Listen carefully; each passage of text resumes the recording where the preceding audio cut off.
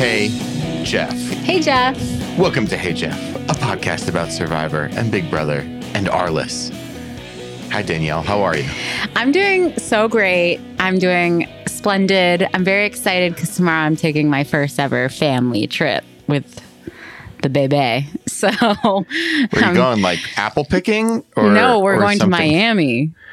You just went to America and it was awful. No, but that was COVID. me and my husband. This time it's going to be me and my baby and my mom. Surely it'll be better. Yeah. The mom is such a good defense there. Yeah. I'm fully expecting it to be chaotic. You know, trips I don't think are relaxing anymore when you have kids, but I'm expecting it to be fun. Good. A learning experience. That's great. That's great. You'll get out of the cold weather of the north and sip Mai Tais by the pool. Get the baby a little virgin pina colada. We'll be just fine. That sounds amazing. We have a Survivor episode this week. I watched some movies, including critically acclaimed Tar. So we'll get into Tar talk later on the show. I just want to shout out a little teaser for our diehard fans. I think we all saw the announcement that finally Don't Worry, Darling will be on HBO Max. Yes. So I've actually made plans to watch this movie with some other people. We're going to have a bit of a DWD watch party. So I'm going to coordinate that, not with Danielle, but we'll figure out when this is, and then she'll watch it the same week, and then we'll pod about it. So I think by the end of November, we will certainly be doing a DWD episode. Maybe for Thanksgiving. Oh my gosh. What more could you be thankful for? I don't know. I really don't know anymore. I love that. Yes, let's do that. Because I'm watching it the second it drops. I got a special email about it from my Canadian cable provider, so I'm ready. I just got a text from my best friends yesterday being like, hey, we're going to New York for a couple weeks for this work thing. But when we get back, we're watching Don't Worry, Darling. I'm like, okay, sounds good. I'll sit. I'll be like a dog. I'll just sit by the front door and wait for you. Oh. Sorry for the sad image. All right, so let's jump in. Let's do Survivor first. Why not? Okay. I have something to say about Survivor.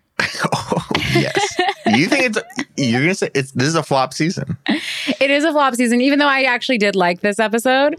It's a flop season. I think they spent way too long on the challenge this episode. They clearly had nothing else going on. So they were like, all right, let's spend 40 of the 42 minutes on this challenge. That being said, this challenge was brutal. I cried. This challenge was brutal. I cried, Brett. Like, we got a question from Explogan 42. Saw people complaining about Jeff milking the situation with the survivors helping Janine and Noelle after Jeff tells them to. I thought it was all right. What are your thoughts?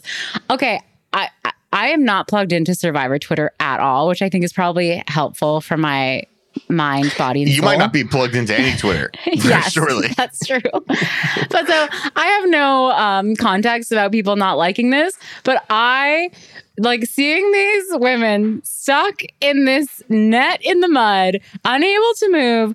Noelle took her freaking leg off and still can't get through. And then they all started helping them, and Jeff making his little speech. This is what Survivor's all about now. These are your enemies, but when the time is right, you come together and you help one another, human to human. I was like, I couldn't help it. The tears were flowing, baby. I love that he does the entire thing, and that at the end, like everyone's crying, and he's like, well, the game continues. Yeah. And I also, in the next round, when whichever teams couldn't, like they lost their planks, he was like, losers, go sit down. It was a short-lived, beautiful moment. That net, these competitions, I mean, people are so tired of hearing me say this, but they are too hard. I couldn't do one of these like completely well rested and well fed. Like, you know, have like 3 eggs for breakfast. I couldn't. Well, and it always looks like looking at the net, I was like, oh, so you have to crawl through mud. That's not a big deal. The net is set up so that it traps you. Like, I was shocked that anyone could get out of that net. And Gabler did it really fast. Gabler is a secret beast. We learned a lot about Gabler this episode. He's a veteran. He seems to be teaching in the OR. He's amazing at comps. Well, these comps specifically, he was very good.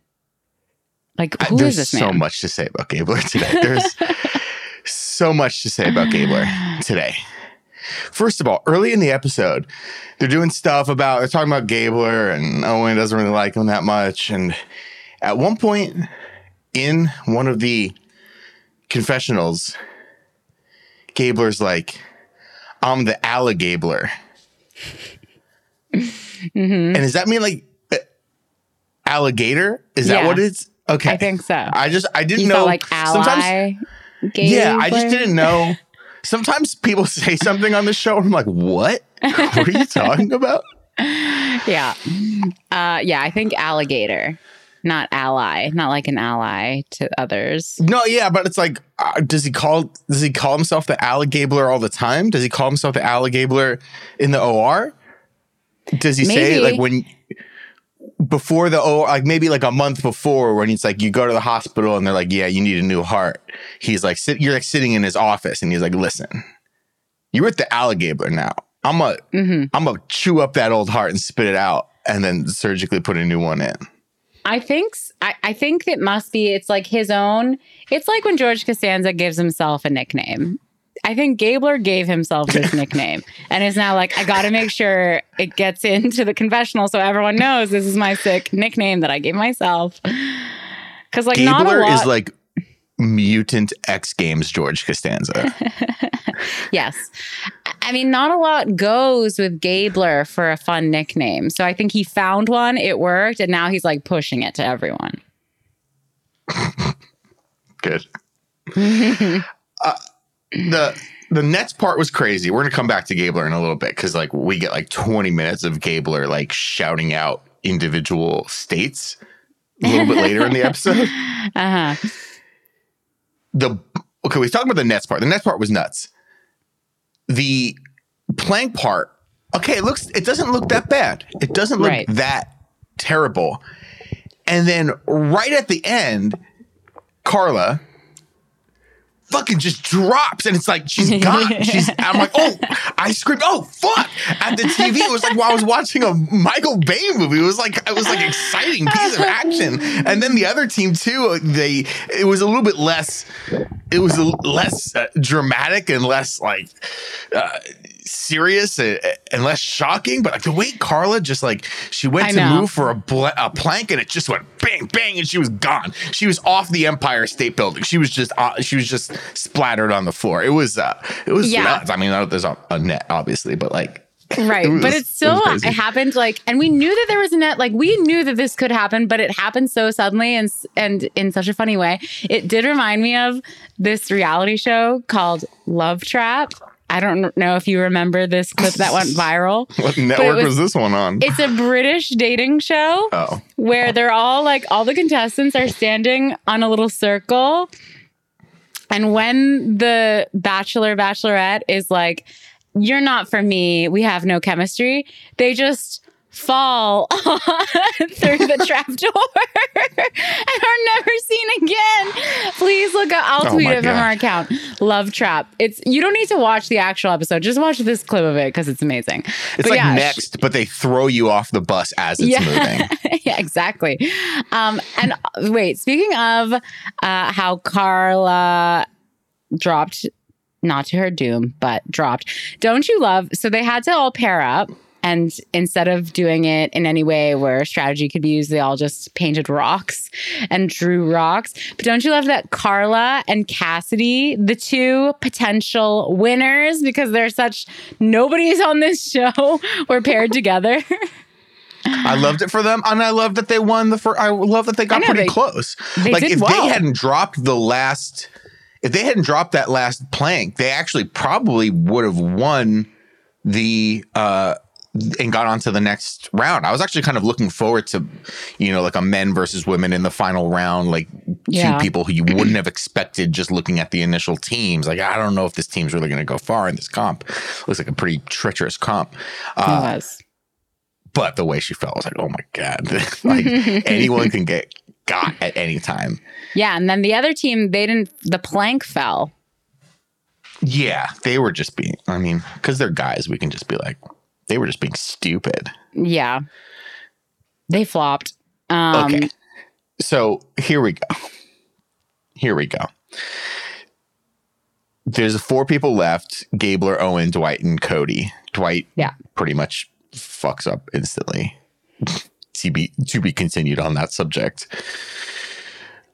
And then Jeff's like, man, we're at like 18 minutes. What's your inspiration? And I forget what Owen says. And at first I thought the craziest thing that was going to happen in this episode was Cody being like, I lost a wrestling match to go to state. Which I'm like, what?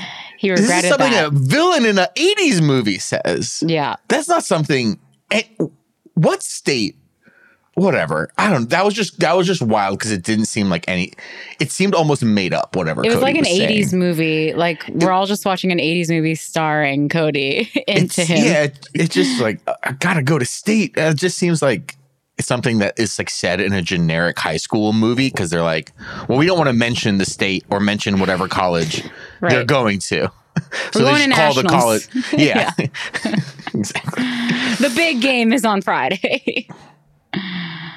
And then Gabler, he grabs the mic and he's like, I'm doing this for Lester Tenney, a prisoner of war. And we're like, what's going on? Yeah. I could do this all day for Lester. Yeah. And he shouted out Noel.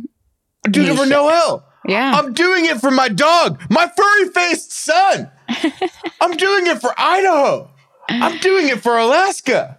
Yeah. I'm doing it for my Navy SEAL buddies. I'm doing it for a small man named Muzzy. What was going on, Danielle? I mean, this man has lived. I underestimated, even though I saw his little lower third heart valve specialist, I honestly thought that meant he was a salesman and he was selling the heart valves. I didn't think he was. Ma'am, you need any heart valves? I really did not see him in scrubs working in the OR on hearts. That's not what I was thinking was his job. So I was thrown for a loop, and he's a very interesting character. I actually think he's really good casting.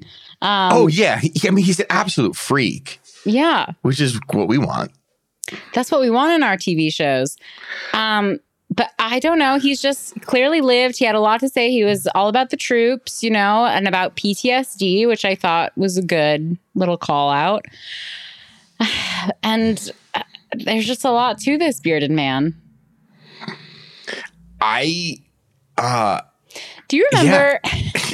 Do you remember on BB20 when JC would go vote, and he would always say like, "Support our troops" afterwards? That's what I always think of now when someone's like supporting the troops. Is just him like, "I vote to evict Fessy. Support our troops." JC. I know how JC is voting this Tuesday. Mm-hmm. Mm-hmm. He's got some thoughts about books. Did you vote already, Brett? I sure did. I live in California, baby. They sent us the ballot in like the beginning of October. Nice. I sit down. I go to whatever socialist website has the information about whatever socialists are running in Los Angeles. I vote socialist, baby. Easy peasy, lemon squeezy. Easy this peasy. Is our Give us some Hey Julie income. PSA. Yeah. To vote. I did also vote this is a weird both sides are like, no, absolutely not. Mm-hmm. I did vote yes for sports betting in California just because I want to be able to bet on sports. And Democrats and Republicans are like, I don't know about this one in California. And I'm like, yeah, let me throw away my money at corporations. Libertarian Brett jumped out. Hey, why do we need driver's licenses? What Why do we need police officers? Why can't a baby do heroin? You know, back to Free Gabler. market. Free market. I don't know. Is there anything else to say about Gabler? He wins. Well, he wins. So he wins. Yeah. This last little challenge, also, we have to say, they're holding up a bucket with their hands that holds 25% of their pre-survivor weight. So it's probably like 33% of their weight now. Yeah. And so it's really it's a grip thing. Yeah. In addition to strength. It's a grip. And I just was watching this and I was like, no. Yeah. It would hurt too much. It hurts me when I go to my little fitness classes and I lift my little 10-pound weights or like, you know, a 15-pound what's it, like one of those big bars where you do deadlifts, whatever that's called. It hurts my hands when I just do like a set of 8. I can't imagine holding this. How long did they end up doing it for? It was like 35 minutes or something like that. And then Jeff said that the longest this comp had ever gone was 25 minutes in previous seasons. Yeah, why is he such a beast? Gabler actually is the freaking Jonathan of this season. No, I was going to say the same thing. So you were complaining a couple of weeks ago. Yeah. Women in the complaining all the I was time. Whining. Here. I was whining. We love it when you do it. It's great. It's good content. You were just saying like there wasn't really a Jonathan, and honestly, it's Gabler this year. He's quite difficult and annoying to be around. He plays the game like a fucking sledgehammer, and he wins comps. Like do I think Gabler's going to win? Not really. I think enough people are quite aware that he's like a liability. Yeah, I couldn't decide. Eventually, he's not going to win individual immunity, and he's going to be annoying enough at camp between his lecturing people about like doing things the right way and then like needing to lie down and faint or whatever and go on his little fainting couch. Yeah. I couldn't decide. Then he won immunity. So I was like, okay, not this episode, but it was a very like, he's either final 3 edit or he's going out this episode edit. I couldn't decide until he won, but I don't know. We're getting I feel like he's a main character of the season. So I think he's going quite far. He's it right now. I think we need to, while we're on the subject, we got another question about Gabler. Yeah. Who would you shout out minutes for, Gabler style? I would shout out my dog for sure. That's where Gabler and I see eye to eye. Yeah. Shout out to Lenny, my dog. Big time. Yeah, shout out to Biggie here. I would probably shout out my family. I would shout out the guy who owns the coffee shop across the street from me who always gives my dog treats for free, even though you are technically supposed to buy them. Yeah, maybe I'd shout out the donut shop down my street where I got my lovely coffee this morning. And that's a big Powerball is 1.6 bills in California tonight. And of course, I'm getting out of here. Yeah. We're doing Hey Julie. So. If I'm a billionaire, we're doing Hey Julie every day. Yes.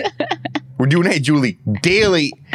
And Danielle will get paid a decent salary. She'll make like $89,000 a year. Canadian.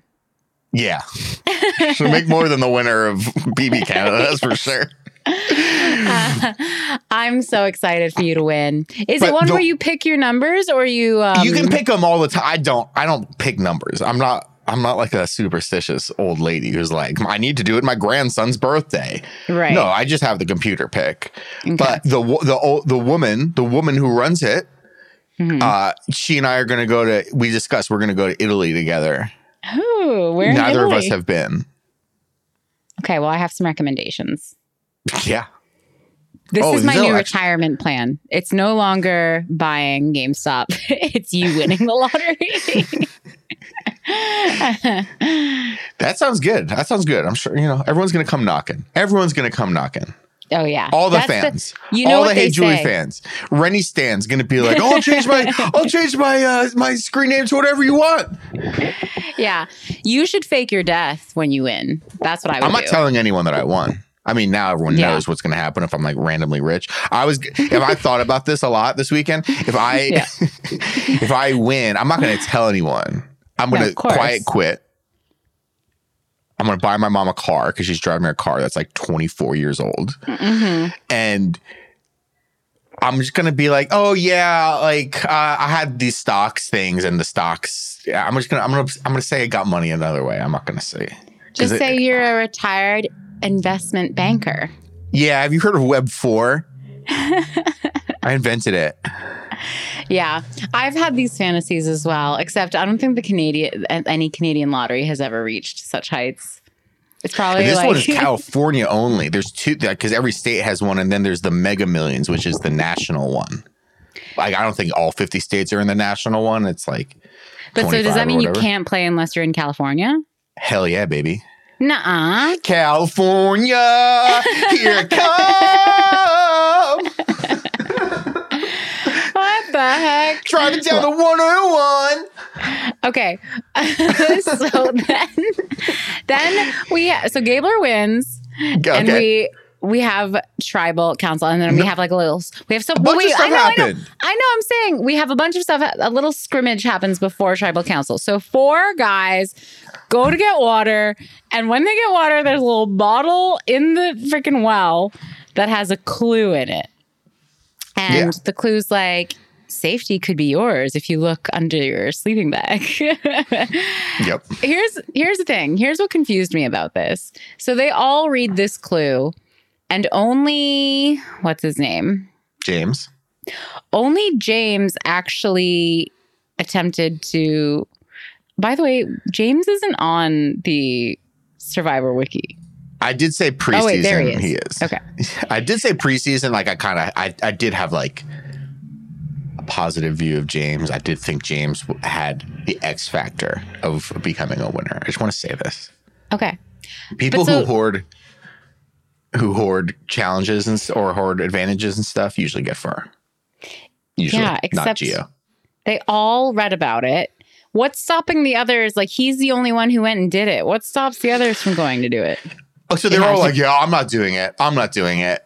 And then he goes and does it. But also, okay, here's the stupid thing. Well, a bunch of stupid things happened. Yeah. Why didn't someone just go and fucking go? Like the 3 of the other ones, it was like Owen and Cody or whatever. Like, why weren't they just like, well, I'm just going to park my ass here. I'm not going to go get it, but I'm going to park my ass here and make sure one of these other people doesn't get it. Exactly. I was shocked at how easy this was. Yeah. James seemingly in the editing, like immediately goes back to camp and finds it. And like, there's 12 people in the tribe. Like no one's there. No one's just hanging out in front of on the bed where everybody sleeps. Whatever. He goes and gets it. Okay, whatever. Mistake 1 on the other people's part. Mistake 2, James is like, hey, Jeff. He started a podcast on the island to tell everyone that he had the power, which then leads to a hilarious scrambling where everyone who has an advantage is like, you know, the scene in have you seen Casino? Of with course, Bobby De Niro, where like Joe Pesci, or it's either De Niro or Pesci, I forget which one, like to evade the cops, they do like every time he goes anywhere, he has to like go into this parking garage and leave in a different car. Then that car goes to a different parking garage and then he leaves in a different car. Like every time he goes anywhere, he needs to do like 12 things and like hop into different cars and like put on different disguises just to evade the cops and like go to the supermarket or whatever. Right. That's what was happening with all of the advantages. And oh no, Danielle. My girl Janine, who I wouldn't say has the best grasp of what's happening socially in the tribe. Last week, she's like, Dwight's my guy. Dwight is the mule. Dwight's safer than pumpkin pie on Thanksgiving. Yeah. No one likes pumpkin pie. What?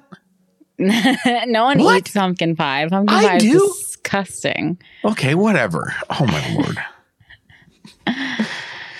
She gives her advantage to Dwight, and everyone's kind of moved around their advantages. They have it in different people's pockets. Like they've outrigged the knowledge is power advantage, and then they go to tribal. Did you have anything else from like this part of the show? Well, so they do the classic. I think that maybe what's rubbing me the wrong way this season is the editing, because they're leaning in too far into what we previously had praised about Survivor, which is that, oh my gosh, we never know what's going to happen in Tribal. Like, we think it could be this, and then the editors throw us a curveball. I think they're doing too much of that. It's like everyone's a suspect. It could be literally anyone. It's going to be Noelle because she's gaming too much. No, it's actually going to be James because he did that tricky thing. No, it could be Carla or whoever. Like, it's too much. Then they get there. Obviously, it's never who you think it's going to be. But like tonight, yeah, Dwight gets voted out, and it's actually kind of exciting, but it's also kind of weird because it's the people who get votes are Dwight, James, and who else got it? Ryan. Ryan, yes. Which I feel like wasn't a good look. No, that was really rough when it was like, there was like 3 people kind of seriously in consideration, and yeah, it was all of the black men remaining in the show, which was like, what's going on? I will say, like, just overall, like this year, the commitment to diversity just like it feels like it's been a flop this year. Not the commitment to it. We love the commitment to it. It just feels like every week it's like person of color going or whatever, other than Lindsay and Ellie. Like, it's like, yeah, not great. Like, and it started with Mariah in week 1. We're like, oh God, no. Cause it just felt like older seasons of Survivor. Cause you watch a season of Survivor from 2011 or 2007 or whatever. And I've been watching a lot of old seasons of Survivor lately. Literally the first 3 episodes of every season of Survivor is like, this is not me saying this. This is the fucking cast members saying, they're like, oh, I don't trust this person. I just don't feel like they get along with everyone else. And they're talking about the black woman, or they're talking about the Asian man, or what? Like, they're just like, there's just something about them. I just don't feel like I'm really connecting with them, and I connect with these people more because they're also white and from Texas. And like, I'm like, I don't know shit. And it's just like it plays out every season the same way. Granted, like, hey, the last 2 winners were both women of color, like it's, so it's been moving in a good direction. There have been all sorts of diverse winners in the history of Survivor, a lot more than there were in Big Brother. So Survivor was much closer along that track. This season is playing out just a little bit different. But it was certainly a weird look when they're like showing, what was kind of happening at Tribal Council, and you're like, oh, this doesn't feel good. Yeah. So in the end, it was Dwight who went home, and our girl Janine got blindsided again. How many weeks in a row is that? I was looking at Anna, and Janine just like has the saddest. She goes, what happened? I thought we had a plan. Yeah. Here's my shout outs of who's under the radar right now. Jesse, under the radar. Cassidy, still under the radar. Owen came up this episode. We saw more of him. Oh, here's the thing. Owen gives really good DRs, or whatever you want to call them. Yeah. He's just really good at like describing how he feels, and he's really good at describing what is happening in the game from almost like an objective or third person perspective. And I feel they throw to him a lot to sort of tell the story of what's happening, or like reset the building blocks of like these 2 or 3 storylines are up in the air, and he just has a really good job of saying those things in a really concise and entertaining manner. So I think we see a lot of him, even though sometimes like he might not even really be doing that much, just because he's actually such a good kind of narrator for the show. Yeah, he is I think every season of a reality show needs someone like that who can sort of play the, not even Greek chorus, because it's not necessarily even the commentating on it. It's more just like, this is literally what's happening. So I walked into the backyard, and suddenly I saw... It was a winter wonderland. It was a mermaid fantasy. Anything else about Survivor? You didn't say it. Most under the radar. Carla. Yeah, Carla. Team Carla. Here. Oh, one little thing that I was just like disgusted by this episode.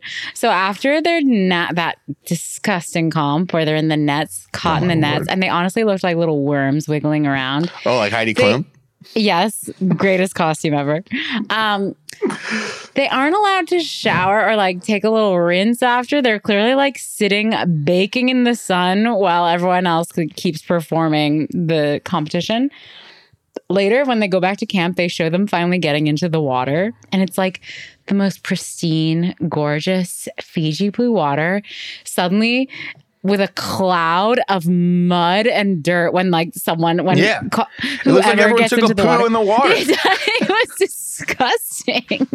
I was like, this is horrible. I know. And I can't imagine how they felt. Dried mud all over them for hours and hours. Isn't that like, don't people do that? Don't people go to spas to do that? Yeah, but I don't think they sit there forever. I think you get it on, you let it dry for 10 minutes, then you wash it off and it feels lovely. Then I was thinking, and it's in the sea, so it's all salty. Ugh. I just think they must feel disgusting. Sea salt. Isn't sea salt good for you? It's good. Sea salt. A little sprinkle Spray. of sea salt on my eggs. Yeah, it's good. A little kosher salt. Sea salt kosher? I feel like God has blessed the sea. Kosher, yeah, for sure. For sure. For sure, dude. I did want to just like briefly like say some words about Dwight. Oh, please. Dwight who? Please do. Yeah, honestly, Dwight I was was for a second, I thought you meant Dwight from The Office. Bears beats Battlestar Galactica, whatever the fucking people put on their Hinge profiles. I don't know. I've never seen that show. I just know that like people hate Battlestar Galactica because that character watched it. I don't know. They're wrong. Mm-hmm. They're wrong. It's so good. Dwight was just like, I don't know. Dwight was like kind of a weird nothing for me, man. Yeah, he was. I mean, I honestly was like, I was thinking to myself, didn't we call him out last episode for being like possible winner because he was so under the radar? I think we did. Yeah. Someone run the tapes back. Cause I'm pretty sure we were like, Dwight's a nothing. Like he's probably going to win. Not a nothing, but like a very much like Carla, much like Cassie, like who knows anything about this guy? He seemed nice. Yeah, no, he seemed really nice, but he was like one of those people where every time they talked, like 2 minutes later, you're like, what did they say? I don't know. Like, it just kind of went in one, like he didn't have a commanding personality. Not that he needs to, not that anyone needs to. He was just like a sweetie. He's a beautiful little soul. Yeah. But I don't know. He's just like, whatever. Okay, whatever. We'll never see Dwight again. Well, before we move on, one last question about Survivor from Regis Probst. Do you think Gabler and Frenchie would be best friends or mortal enemies? See, before this episode, I would have said best friends. But now that when I thought he was a door-to-door heart valve salesman, I think he would have showed up at Frenchie's door. Frenchie would have bought a heart valve and they would have cracked open a few beers, sat on the wraparound porch and talked about ranching or whatever. Now that I know that he's actually in the OR operating on these hearts, I don't think they would get along. Plus, they're both clearly like have to be the most special person in the room. And those two, it's like two redheads in a room. They can't, they're natural enemies. No. That's why Prince Harry and Ron Weasley got in that fight. Yeah. I was going to say best friends.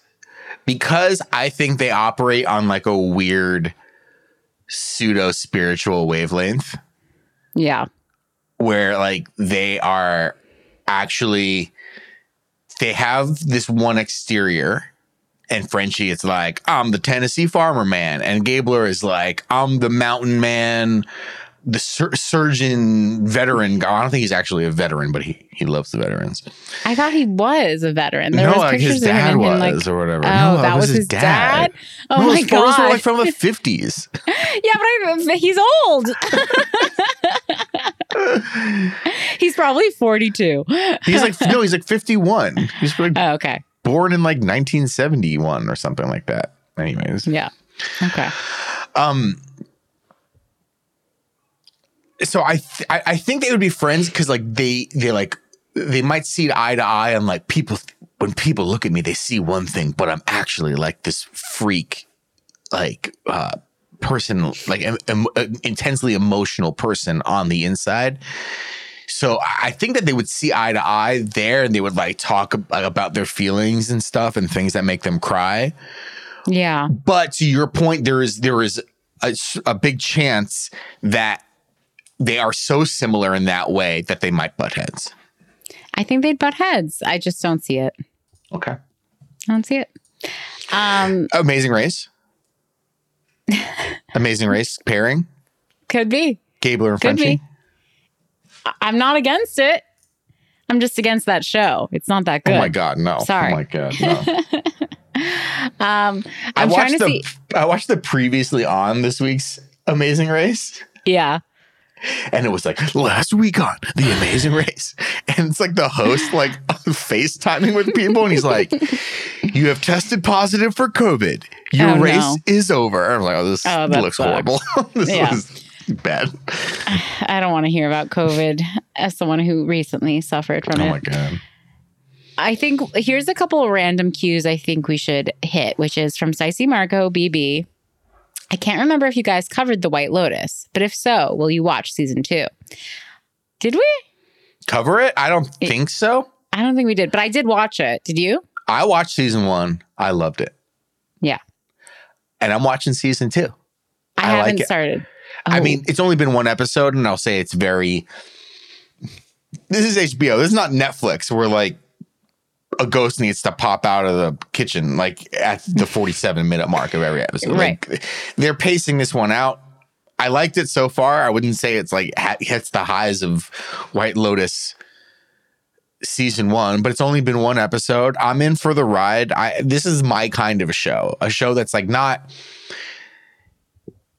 expressly funny. Like it's not trying to be really funny, but everyone's being so mean that it is kind of funny. So that's just my wavelength. That's just the universe. That's the galaxy. That's the mood that I like to hang out in. And so far, it's good. I loved the first season too, and I will watch this season. I am a Michael Imperioli stan. I mean, if you want to see Danny's type, it's Michael Imperioli. Yeah. And he's graying like a silver fox right now. Lord. So. Yeah. F. Murray Abraham, killing it. One of the best actors in the world.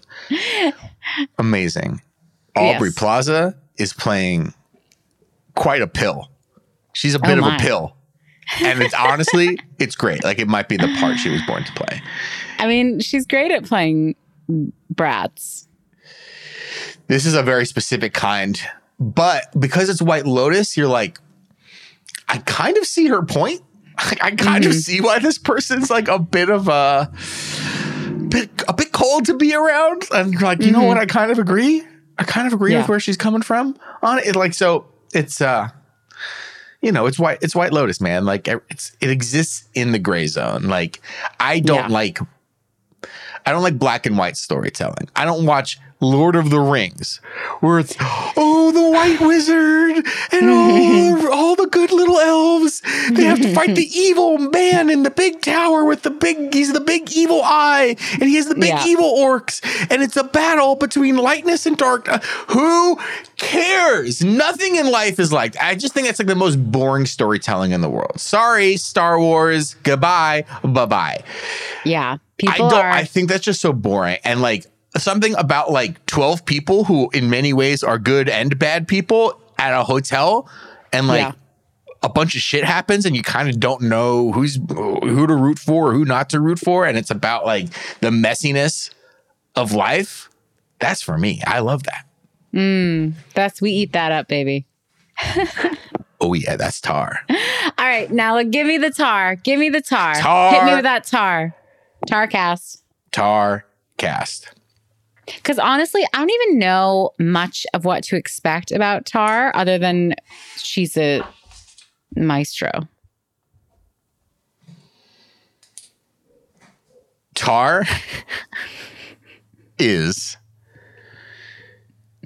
the most intellectual movie ever made. Like, if you want to know why they hate us in real America, in Bolsonaro country, yeah, you got to watch Tar. Okay. Tar is a 2.5-hour movie by Todd Field, who after I was like, who's Todd Field? Like, why is that name familiar? Todd Field. Mrs. Fields? Yeah, go ahead. Oh, yes, sorry. Mrs. Fields Cookies. Sally Field. Ever heard of her? Yeah. It's her alter ego. It's her male alter ego. He also wrote and directed a movie I like to call the best sports movie ever made, a.k.a. Little Children, with Kate Winslet and Patrick Wilson and Jennifer Connelly.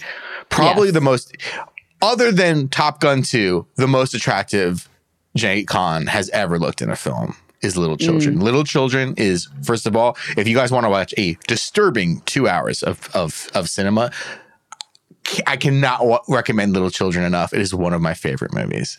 Yeah. Anyways, this one,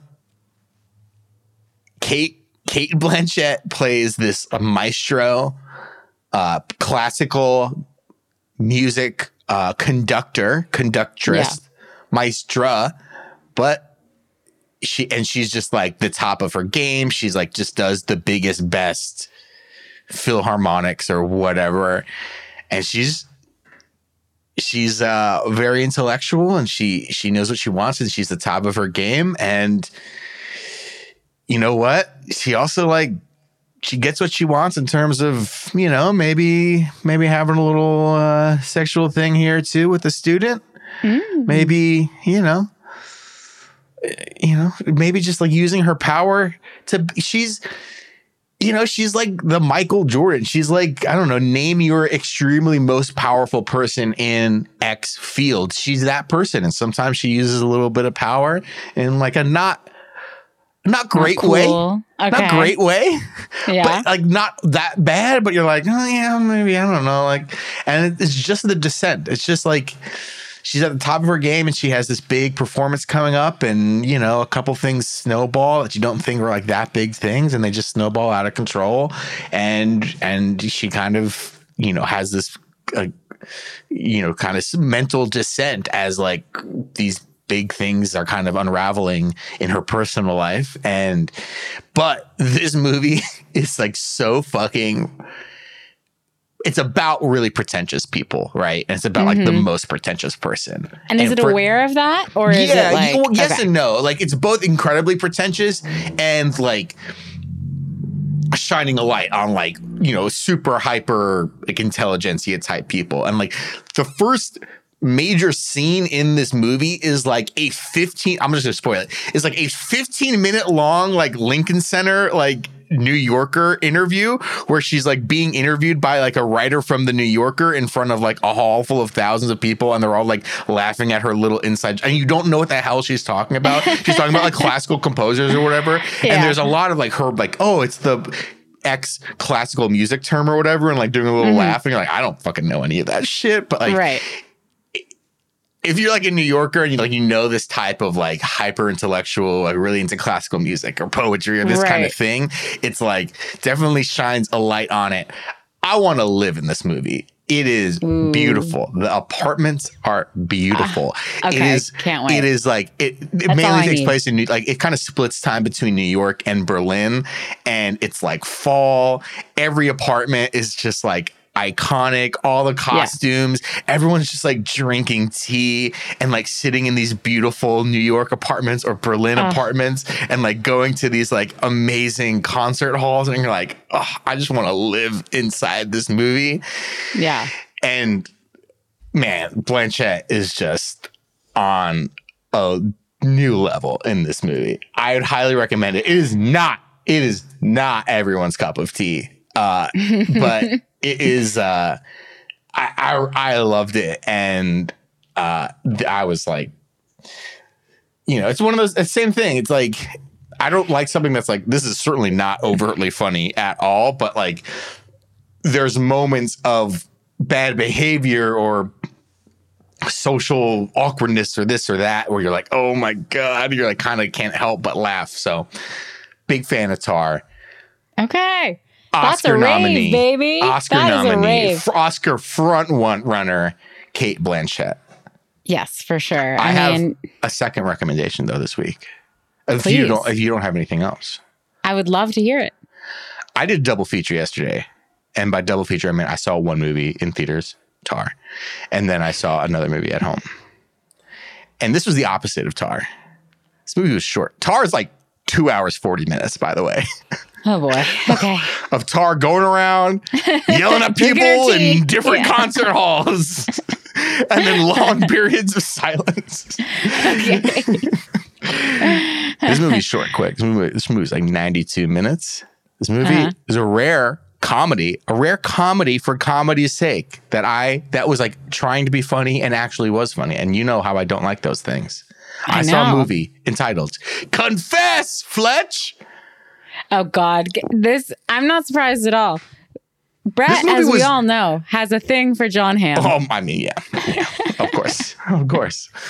You follow his career from commercial to Confess, Fletch. Apple TV commercial, Flow commercial, Mercedes-Benz commercials. He plays Santa Claus in all the promo ads for the World Cup on Fox. All the ads are like Santa Claus is bringing the World Cup to Fox this holiday season, but he plays like Santa Claus, but it's John Hamm. Anyways. All right. So Confess, Fletch. This movie is like, first of all, Danielle, it's the perfect length of a movie, like 92 minutes. Could have been 89, but it's Ham. You get that extra. You get that extra 3 inches with Ham. You know what I'm saying? Sure, why not? Yeah, of course. We've seen the gray sweatpants. This movie is like way more funny and way more delightful than it has any right to be. Like, I don't really like comedy movies. And I'm going to watch Bros eventually. I think $19.99 a rental is too rich for my blood. When it gets down to the $5.99 range, I'll rent it for sure. I'll give Billy my $5 for $1. I'll rent Bros. Confess, Fletch was like way funnier than it had any right to be. It was just kind of funny and delightful all the way through. He's like Fletch, which is a book series, and then they made a number of movies with Chevy Chase in the 70s or 80s or so. I'm surprised that like Fletch is such a coveted IP. Hot IP. People love Fletch. I've never seen any of the Fletch movies or whatever. And if there is any connection to them of like callbacks to like Fletch, Fletch OG things, like, I don't know. If they're there, I didn't catch them because I've never seen a Fletch. I've never read a Fletch. Anyways, he's Fletch. He's like a dopey detective guy who is like solving crimes, solving mysteries. And he's just like very quick-witted and sarcastic the entire time. I mean, what can you say? He was very good in it. Roy Wood Jr. from Daily Show is like one of the other leads in it. Annie Mumolo from Barb and Star, Go to Whatever, like she's got a really big part in it. And like really? Everyone's very funny in it, and it has like me, the coldest heart, darkest hearted person in the world who hates comedy, was consistently laughing for 93 minutes, which is quite honestly a feat. So I recommend it. It's like on Showtime. Like I was like streaming VOD on Showtime in America or whatever. So check it out. All right. I got to support my Barb and Star girlies. Yeah. They are I love them for that movie. So maybe I'll check it out. Yeah. I want to, in the last couple of minutes of this podcast, I feel like we can just get this all out. From Mini Cthulhu. Here we go. What are your thoughts on the Twitter firings and the drama happening with one of the biggest social media sites potentially crashing and burning? It's a great question that it truly is unavoidable because we're all on Twitter. I would say not for much longer. Maybe not for much longer. I would say I have successfully avoided Twitter brain. But it has affected many of my friends, many of my loved ones. I would say Twitter overall has probably made the world worse. Probably. That said, I do still personally enjoy it for reading only. That would be my advice. Tweeter. No, not anymore. I used to tweet all the time, and it used to be like just very stream of conscious, like hungry for eggs or whatever it is. But I just was like, I've seen enough tweets, like truly innocuous tweets, go viral for no reason. Like, and then, suddenly everyone's finding where you work and trying to get you fired and all this stuff. And I'm just like, this really does not seem worth it to me, actually. Yeah. I still read it because I enjoy getting I think it's probably the best way to get breaking news. The hungry for eggs girl is a racist. Yeah, right. The hungry for eggs girl once tweeted something so ableist or whatever it might be, like me talking about how I sneeze. I don't know. But I have an app that like only keeps like the most like recent year of my tweets available, and then it like once they were over a year old, they just automatically get deleted. Why? I don't see the upside for anyone tweeting except for people who are journalists or like pretty much just journalists at this point. Yeah, no, that's the crazy thing. It's like it has replaced. It's absolutely replaced news. I don't watch the news. I speak to my parents and they're like, "Did you watch the news last night?" And I'm like, "On television? No, right. I never watch the news unless I do follow one Twitter account that's LA car chases, and it says like Channel 7 right now, like someone's like driving to the border and the helicopter is after him. Like that's a reason to watch the news. It's great. I don't watch the news any other time. I think televised news, if anything, has destroyed the planet and democracy more than the internet, it's televised news. Anyway, well, that's the thing. I think that Fox News ruined our parents. Twitter's ruining us.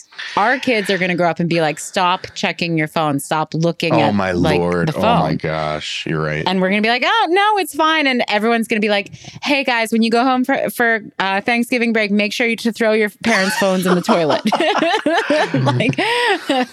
like the way we're trying to block our parents from watching. And I'll even be somewhat fair and say, not just Fox News, any cable news, any news stations are melting people's brains. And so is Twitter. My parents are pretty liberal and they don't watch Fox News. They watch MSNBC. And even sometimes like they'll come to me with like a talking point at dinner. I'm like, Jesus Christ, stop watching television. Like, exactly. And it's just, so. This all being said, Elon Musk, I've said this in many group chats this week, and I'm annoyed at how much pushback I get from usually my straight male friends, where I'm like, Elon Musk is a bad person. He's a diaper bad baby. And he sucks. And they're like, yeah, maybe he's greedy. Maybe he's selfish, but you can't say he's bad. He's trying to do good. I'm like, no, he's not. Stop. Why do people think that he's going to bring them to Mars? Like, why do people want to suck up to Elon Musk I hope so this much? motherfucker dies in space. Like, I hope he gets onto one of his little rockets and rocket goes boom. And we can just be like, rocket goes boom, baby. Goodbye. I don't see it. I think he sucks. Anyone who thinks that Twitter is going to survive this, I mean, good luck. I'm on a razor's edge. I set up my Mastodon account yesterday. Brett Rader at mastodon.social or whatever the hell it is. Yeah. Nobody's there. Like I follow NASA. I'm like, there's nothing else there. There's like no one to follow or whatever. I actually don't know if it's going to be Mastodon. I think someone, I got to get Brett Rader. The entrepreneurs of the world need to look at this moment and say, oh, I can literally go make a Twitter copy right now. Twitter, and but the good. market's wide open. I mean, personally, it's a struggle for me because I'm addicted to fucking Twitter. And I use it a lot for my job. I use it for networking. I use it to be aware of news, and not even important news. I need to be like, this player twisted their ankle today, or like this player was traded from A to B. Because Twitter's wild, because when you're on it, you really believe this is everyone. This is the conversation. This is everyone. And then you look at the numbers and you're like, oh yeah, only like 10% of people, of like Americans are on Twitter, and like even half of them like use it. Less than half of them like use it every day or whatever. There's a lot of people like check it. My parents have Twitter accounts, and they just like they go on like once a week to be like. Yeah, not everyone is aware of like Bean Dad. Oh, no, exactly. Yeah. No. It's like, that's the thing. That's what I'm saying. Like, even the people who are on Twitter are like, a lot of the people who are on Twitter are not aware of it. And there's all these different corners of Twitter, right? So like, I'm basically on the razor's edge here. And like, and if this is going to go like, I think probably, you know, in the next 2 months, there could just be like full on like MAGA Trump Nazification of Twitter. It's like, cool, I don't need to be here right now. Like, I'll get my news somewhere else. I'll just go on Slack and see people, my coworkers say like, oh, well, this player was traded. And I'm like, okay, I'll get my news from there. Or someone will create a different Twitter thing, or I don't know. I'll just figure it out somewhere else. Yeah. I just think with all the people, and you know, our hearts go out to, because being laid off sucks. Being laid off in a manner like this really sucks. But it's like, it's half the company. I just don't know who's going to keep this shit running. And like, that's the thing too, is like, we're also going to be looking at points where it's like, oh yeah, Twitter's going to go down for like a day or something like that, which is going to, I just don't, Elon Musk is clearly a massive piece of shit. And very clear. I am conflicted about every single day that I remain on the platform, because my, you know, 0.4 cent, like every time a whatever ad pops up, you know, he gets 0.1 cent or something like that. Who knows? Yeah. One or two, a couple of things might be happening. He's clearly like, I'm beginning increasingly to believe that like, he's either a very bad businessman, which talk to any Tesla owner, be like, hey, how's like repair going on your, like the cars like don't work half of the time. And like, it's not like Ford where you can just go to any Ford dealership and they're like, yep, we have like 150 years of like experience of like knowing how to fix these cars, and you can go into any dealership in America, let alone any other mechanics, and like they'll figure it out. And Tesla's like, no, you can't do that. Like, you have to come to one of our dealers, and like, oh, there's like a 4-week backlog because all the cars are built like shit.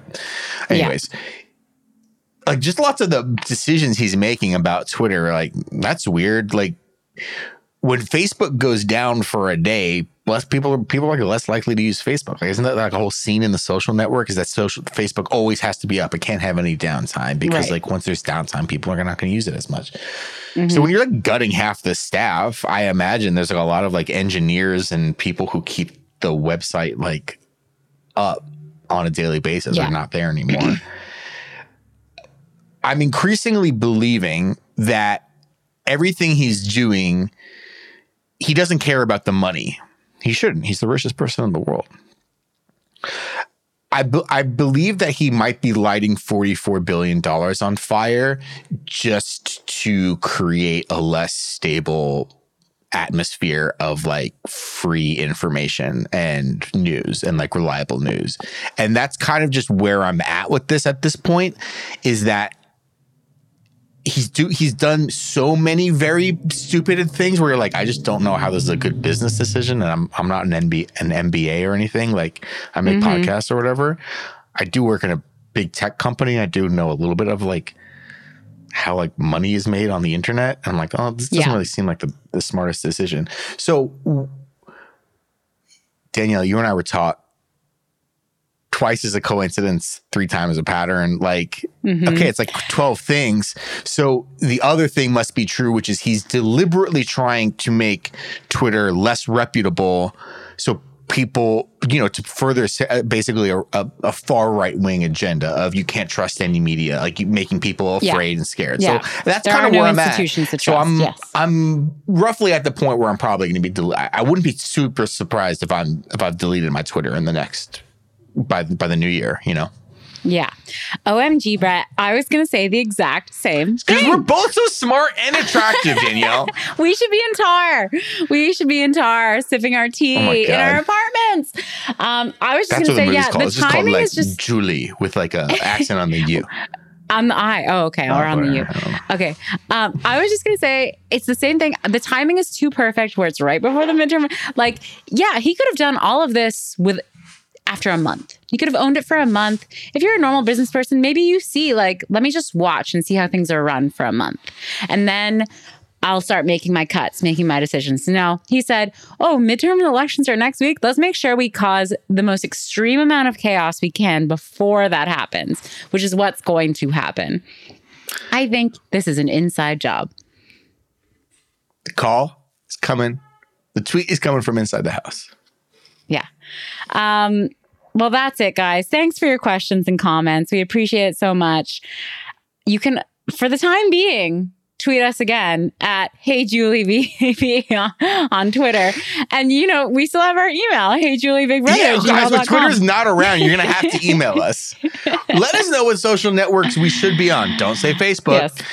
No. And not Instagram either. And we're already on TikTok, but that doesn't work. Hey Julie official Reddit. Else.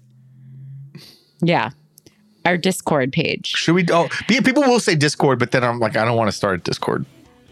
I do. Honestly, when I was on Discord, I did like it. It is kind of cool. We will see you next week. Hopefully, we'll have lots more fun pop culture stuff to talk about. Until then, bye, Jeff. Go see Tar. Bye, Jeff.